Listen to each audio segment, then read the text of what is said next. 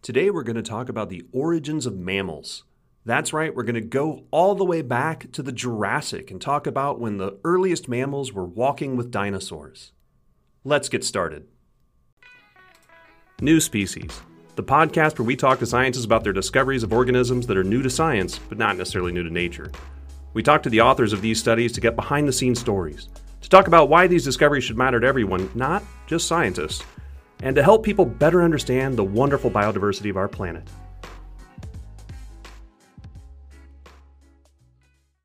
If you'd like to support this podcast, go to patreon.com/New Species Podcast. Welcome to the New Species Podcast. I'm your host, Brian Patrick, and today I'm joined by Dr. Elsa Panciaroli, the Leverhulme Early Career Research Fellow at the Oxford University Museum of Natural History in England, and Associate Researcher at National Museum Scotland. She's also the author of a new book called Beasts Before Us, The Untold Story of Mammal Origins and Evolution, which is coming out in the U.S. on September 7th. She's here today to talk to us about her recent paper in the Zoological Journal of the Linnaean Society, in which she and her co-authors describe a new species of an extinct mammaliaform, as well as a new genus of mammaliaform, all from the British Isles. Welcome, Elsa. Hi, it's a pleasure to be here. And thank you for being on. I know that our time difference here between the central U.S. and England makes things a little goofy, but I'm glad that we can catch you in the afternoon and me in the morning.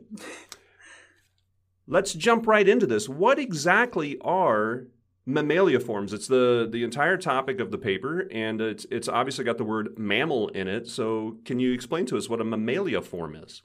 Yeah, I think this is one of these scientific technical terms that can end up you kind of get in knots trying to explain it, but it's actually really, really simple. So we are mammals and belong to this group called Mammalia. So that's the kind of scientific name for our group. And then the mammals that are really closely related to us but are not quite mammalians are mammaliaforms. So they're our very, very close relatives. And kind of colloquially speaking, they're still mammals, but scientifically and technically they're just outside that kind of main group that we're part of. And so what makes them slightly different? Like what makes a mammal and a mammaliaform not quite a mammal? Oh, it's all to do with details of their skeletons and their teeth. So, of course, all of these different classifications, it ends up being that it hinges on such tiny little changes in their anatomy, doesn't it? So that's the case with mammals and mammaliaforms, but also we trace the actual mammalians back to the common ancestor of the animals that are alive today. So that's ourselves, so the placental mammals, the marsupial mammals, so the ones that generally have pouches, and then of course platypuses and echidnas, which are the last members of the monotremes, the third mammal group. So those are all mammalians, and we trace them back to a common ancestor, which we don't actually know what it was or when exactly it lived, but it was around about 160 million years ago. And that puts us pretty close or right in the middle of the Jurassic, actually, right? Absolutely, yeah. Time of dinosaurs. Yeah, and actually the title of your paper even says that these are from the Middle Jurassic, and you found these in the British Isles, which is very close to where obviously you are based as far as where you live currently. That's right. Tell us a little bit about all of this. What do we mean when we say Middle Jurassic? We just said it's about 160 million years ago. That covers a slightly larger time period when we talk about the Middle Jurassic of about 174 to 155 million years ago, somewhere in that range. Does that sound about right? Yeah, so the Jurassic period in general, it is from around about 200 million years ago to about 145 million years ago. So quite a long time period, a very long time ago. But the middle of the Jurassic is between 174 and 163 million years. Okay, so these are coming into the late Jurassic just a little bit. You're talking about the origin of mammals when you say 160 million years ago. So we're coming out of the Middle Jurassic into the late or upper Jurassic. Does that sound about right? Yeah, well, this is the thing, is that we don't know precisely when a lot of these groups emerge. And by the late Jurassic, there's lots and lots of groups and lots of members of our sort of earliest ancestors, basically, these mammalians. But the Middle Jurassic is probably where they actually originate. We just have to find all the fossils to show how that journey happened. And that's part of what I'm really interested in, is putting those two things together, getting from those original animals, which we don't have the fossils for yet, to the earliest members of the mammalian lineage. And paint us a picture of the world in the Middle Jurassic. What's going on? You said it's the age of dinosaurs, and we still have mammals going on here. Paint us a picture of what the world is like at that time. Like if I were just to go back in time and start walking, what would I be finding? What would I be seeing? Well, we can start, first of all, let's start from space. Okay, so let's say we've arrived. Our space, we have a time machine that actually is also a spacecraft.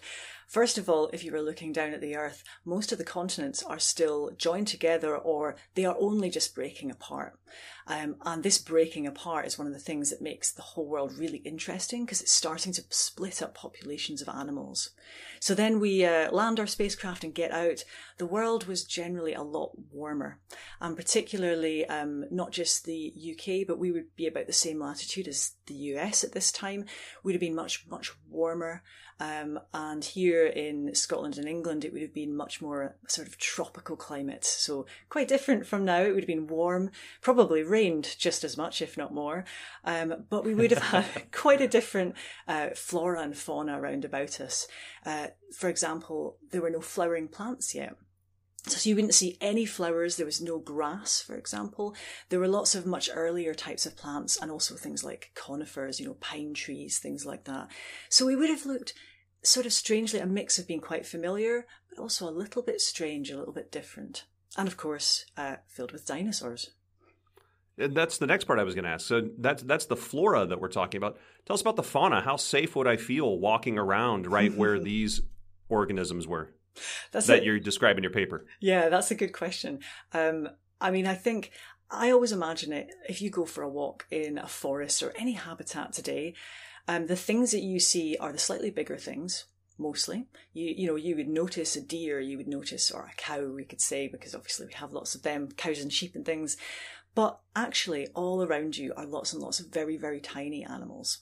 But in the fossil record, those are the ones we have much less information about, but there were probably millions more of them.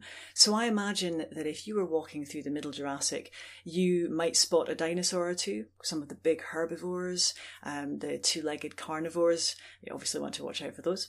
And the very earliest ancestors of birds. So you would have had these dinosaurs that were very feathery and looked bird-like, but weren't quite there yet. But under your feet and in the undergrowth, there would have been animals like the ones described in my paper, which would have essentially looked kind of like modern little mammals, like little rats, little mice, the things that we're quite familiar with. But they weren't quite. They were something ever so slightly different. But to see the differences, you really have to look at their anatomy and their teeth. And one of the things that we associate when we think about mice and the like are the way that the ears come out normally. These didn't necessarily have that, right? Didn't it stay closer to their head in this group at this kind of time period? Or had they actually started to get kind of the Mickey Mousey look to them yet? Yeah, we call them pinnae. We've got them as well, of course. Basically ear flaps. Yeah, you're right. We don't know when exactly they appeared. The oldest fossil ear flaps, we do actually have some, and that's from the Cretaceous, which is much later in evolution.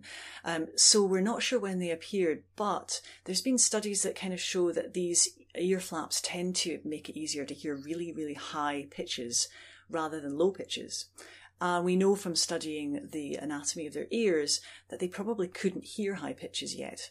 So the kind of logical conclusion is that in the Middle Jurassic, probably most mammals didn't have ear flaps. They would have had just a hole in the side of their head and a smooth head, furred and covered up, a bit like kind of like a furry lizard, maybe. Well, more like if you imagine a shrew. Shrews and moles, sure. They don't have external ears either. Something a bit more like that. Okay, yeah. So still kind of maybe a little bit more bullet shaped, but kind of fuzzy and still recognizable to us as like, oh, that's definitely something that looks like a mammal as opposed to a lizard. Oh, absolutely. I mean, you wouldn't make that mistake. I think if you saw it running, some of these animals, their legs maybe were sticking out to the side a bit more rather than being underneath them. But it would have been such a subtle difference. You probably wouldn't even notice. You would just think it was a regular mammal running along. When we start looking at that anatomy, this is where we have to kind of take a look specifically at what you found. You found parts of the skull, right? So what do we know about these fossils? Tell us about how big these things are and kind of the pieces that you were able to find. And we'll get into how you were able to look at them in detail after this. But let's just talk with the initial discovery here. What was found and how big are they? So this paper talks about the skulls, but we do actually have a whole partial skeleton. And that paper will be coming out really soon. So, watch out for that one. Stay tuned. Yeah, exactly. But the skulls, of course, are the really interesting bit for erecting a new taxa, a new species or genus, which is why this paper focuses on them. Now, the story of the discovery of these particular fossils, I think, is really quite interesting because they've been in the collections in the museum, the National Museum of Scotland, for over 40 years. They were found in the early 1970s, in 1972. By the person who found the very first mammal fossils from the Jurassic in Scotland. And people knew immediately that they were really, really important fossils. But of course, they're very, very small. I said they're about the size of mice. They really are tiny. So the bones are really delicate and really difficult to examine.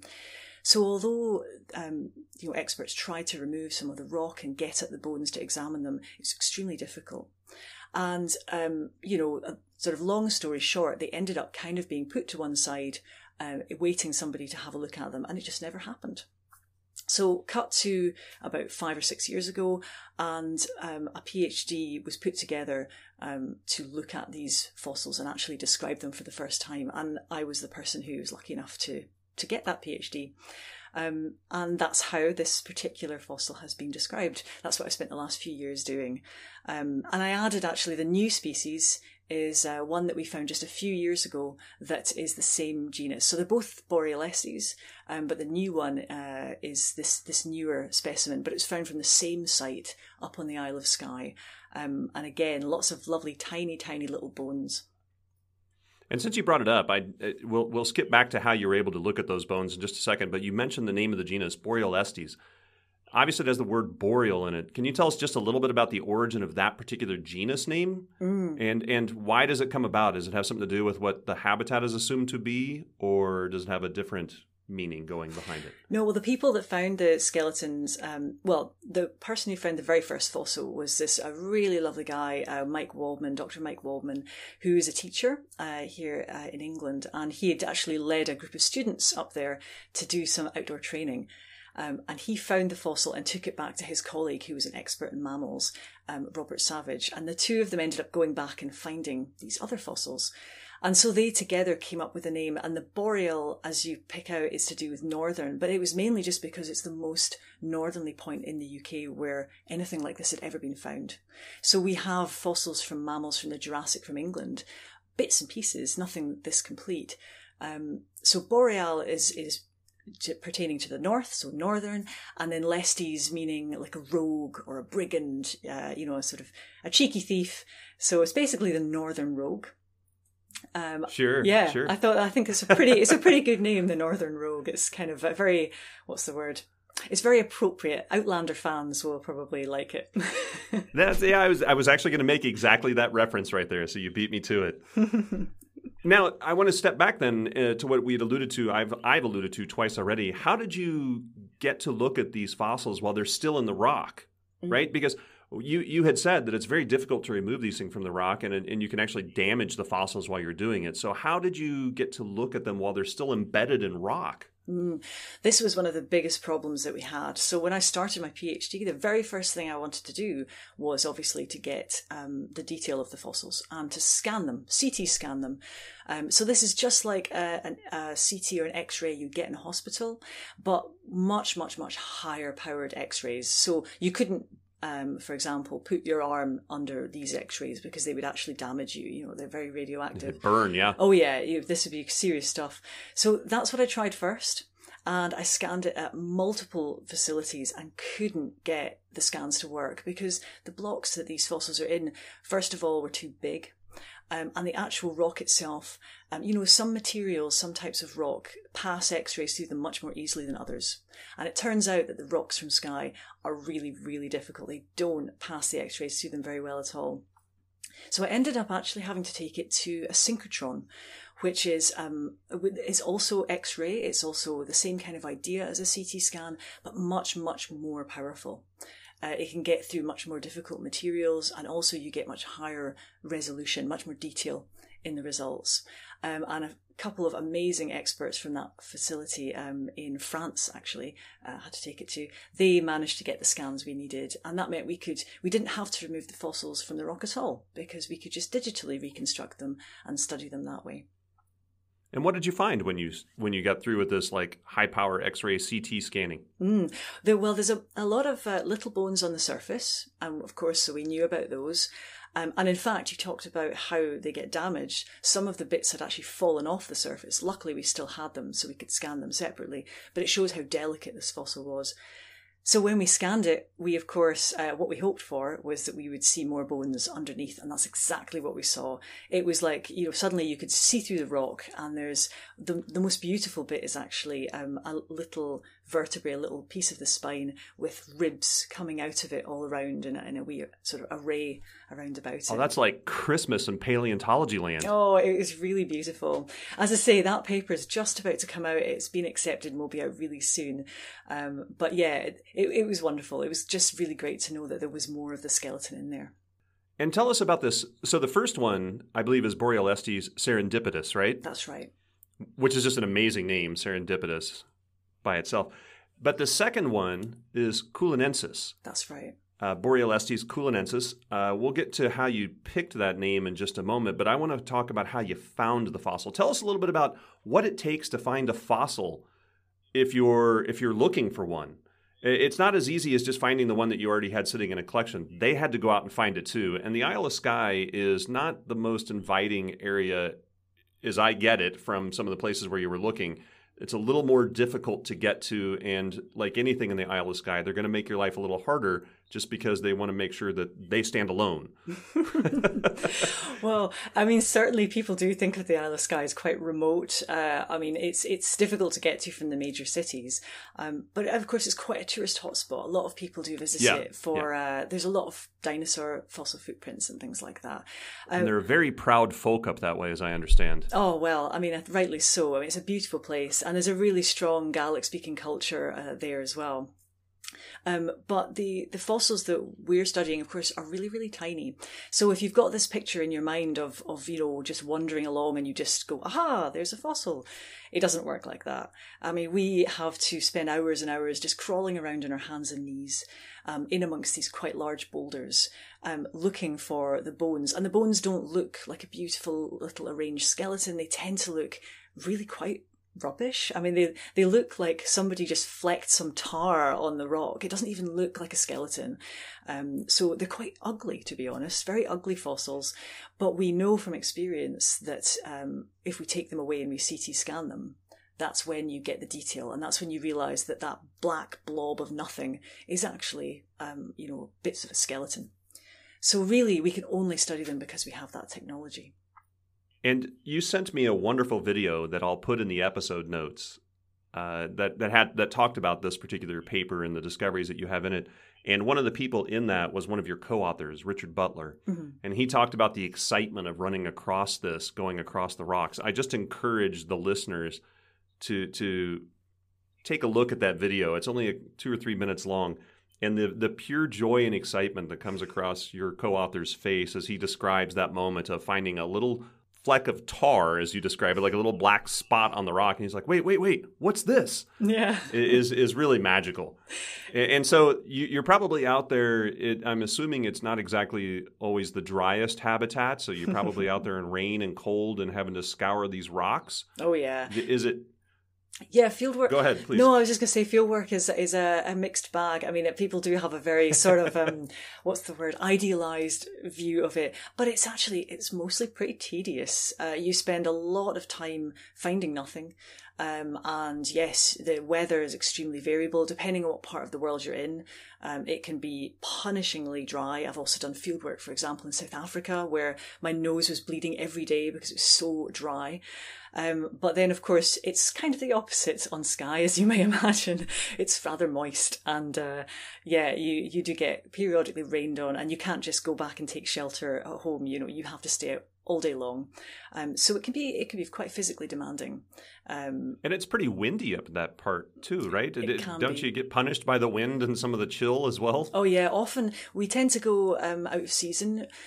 Partly because the rocks we're looking in are on the seashore. And if we go in the height of summer, for example, they tend to be covered in barnacles and things, and we can't find anything. So we go really early in the year or really late in the year.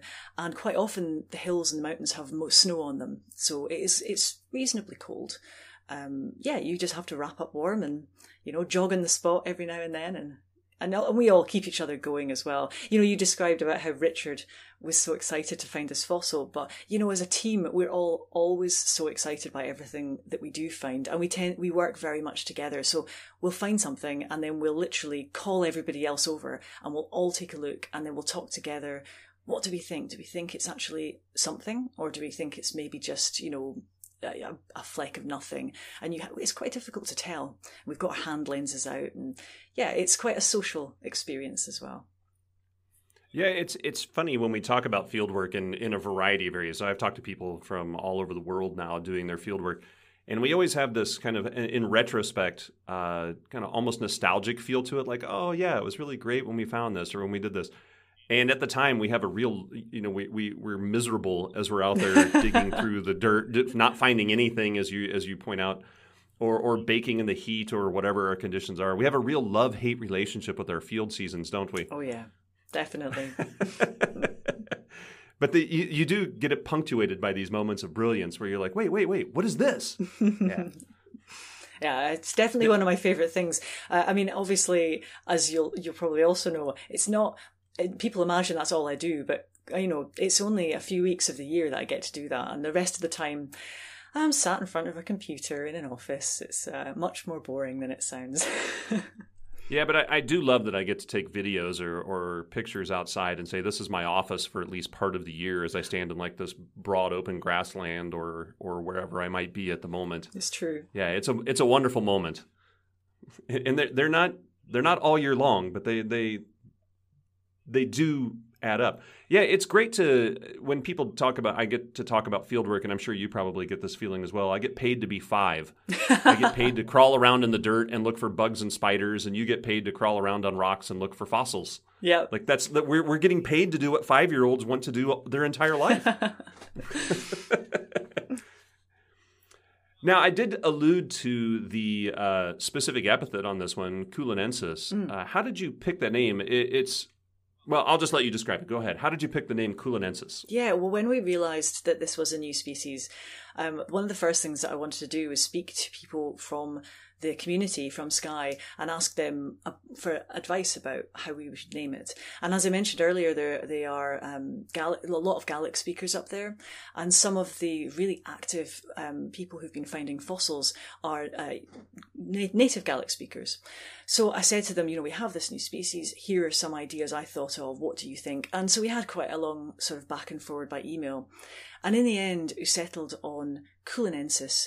Now, this is for the mountains on Skye. If you Google the Isle of Skye, you invariably get photographs of what are called the black Cuillin, as opposed to the red Cuillin, which is also on Skye. And these are really jagged, dark rocks that are they're stunning to look at, very dramatic mountains.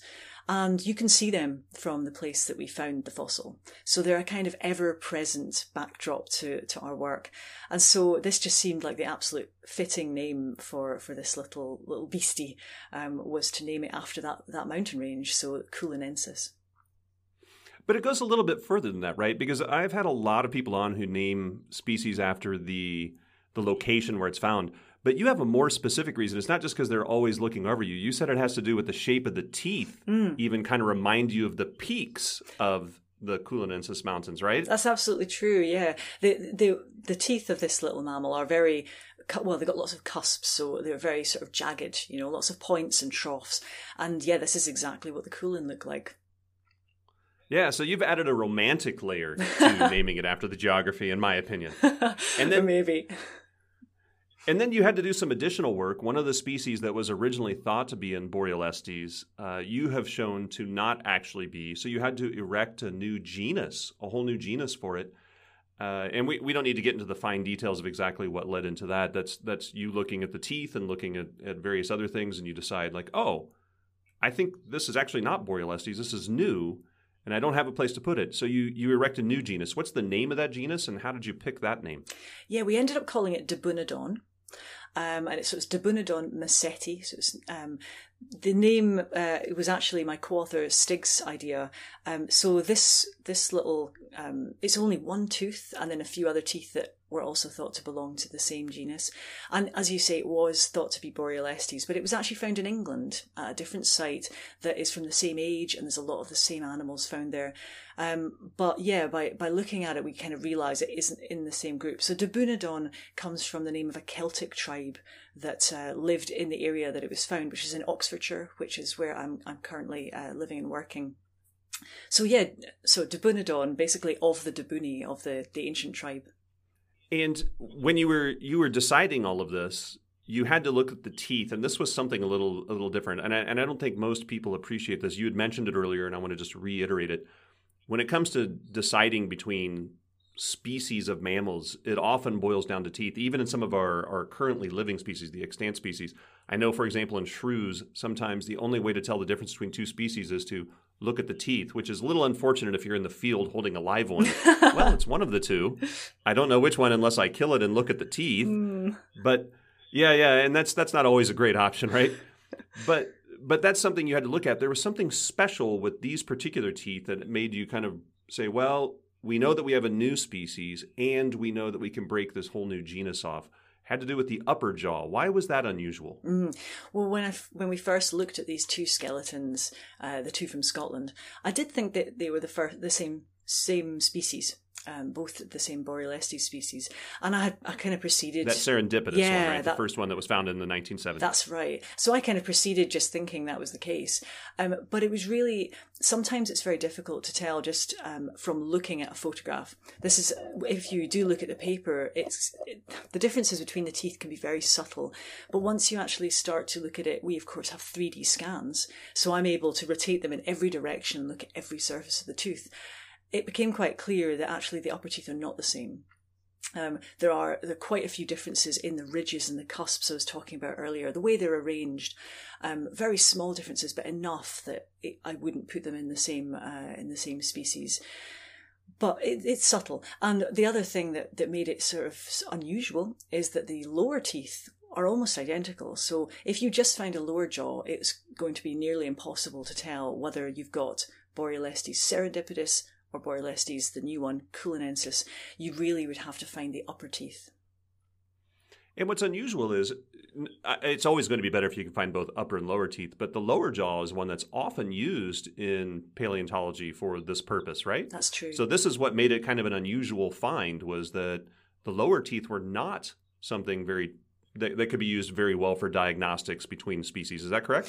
Yeah, it appears to be the case for these ones. And that, of course, then leaves us thinking, well, how many other groups might that be true for? It could be that we're underestimating just how many species are out there, because for mammals in general, in the Jurassic, in fact, basically any time in the time of dinosaurs, their fossils are so vanishingly rare, and when we do find them, it tends to be lower jaws that we find, for the simple reason that they are really sturdy. You know, they tend to be denser. The teeth, of course, are enamel, and so they're much, much more likely to survive in the fossil record. So we have more jaws than we have anything else, and more teeth, and yet it could be a bit misleading. We might not realise how many species there are out there.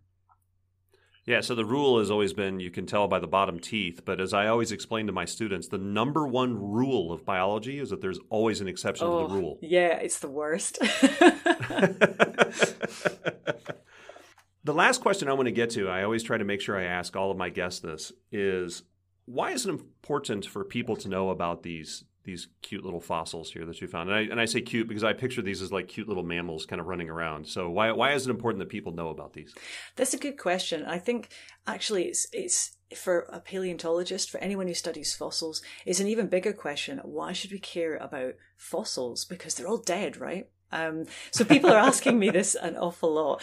And I think, for these particular ones from Skye, they come from this really cool group of mammals that, in the time of dinosaurs, people used to think that all the mammals were essentially very boring and they all just looked like mice, and that all they did was just eat insects and run around and nothing else.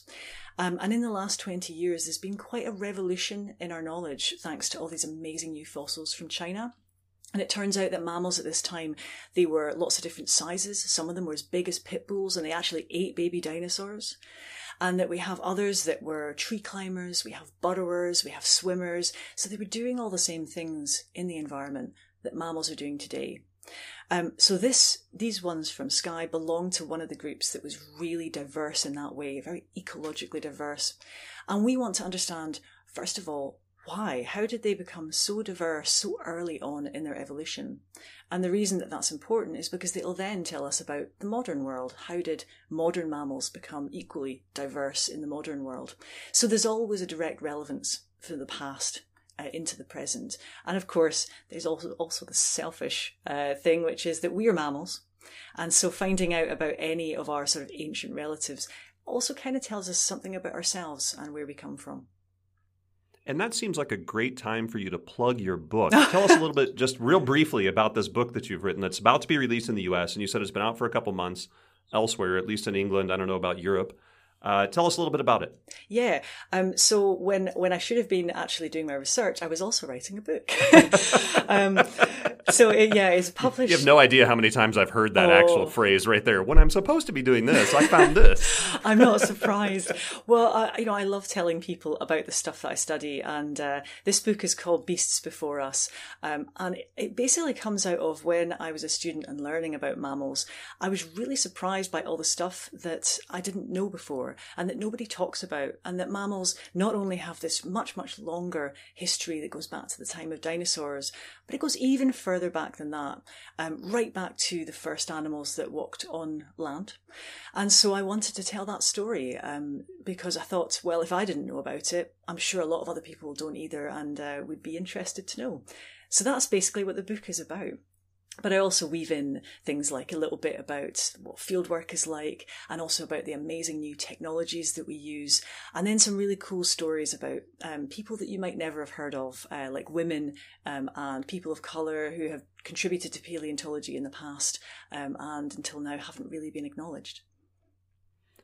And you do something very interesting on your Twitter page. You encourage people to take pictures of the book in the little reading nooks where they normally do it and send you the pictures. So once this is released on September 7th here in the U.S., I encourage anybody who's living in the U.S. who buys the book to take a picture. And I will make sure I put your Twitter handle in the episode description, and that'll be @GScienceLady, and send you a picture of the book, and you can go find examples of like the book in its favorite little setting. So people are using it like an elf on a shelf, only it's book in a nook. Yeah, I love it. It's funny, I didn't actually ask anyone to do it, but people started doing it and I've just loved it. And I've had pictures from like all around the world, well, except the US, because it's not out there yet. It's not here yet. But of people, reading it on the beach and in the pub and reading it with their cat. And I love to see the pictures. Well, Elsa, thank you so much for coming on the podcast. I truly appreciate your time. This has been a wonderful conversation, and I've learned a lot, and hopefully our listeners have too. Thank you. Oh, thank you so much for inviting me. It's been a pleasure.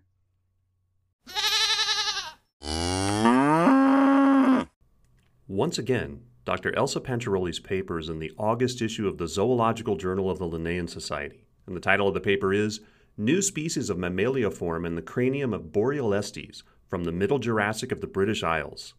See the episode details for a link to her paper. To learn more about Elsa, including her new book, Beasts Before Us, follow her on Twitter, @GScienceLady. That's @GScienceLady, and see the episode details for a link to her website. Be sure to follow New Species on Twitter, @PodcastSpecies. And like the podcast on Facebook. That's facebook.com/New Species Podcast. And if you'd like to support this podcast, go to patreon.com/New Species Podcast.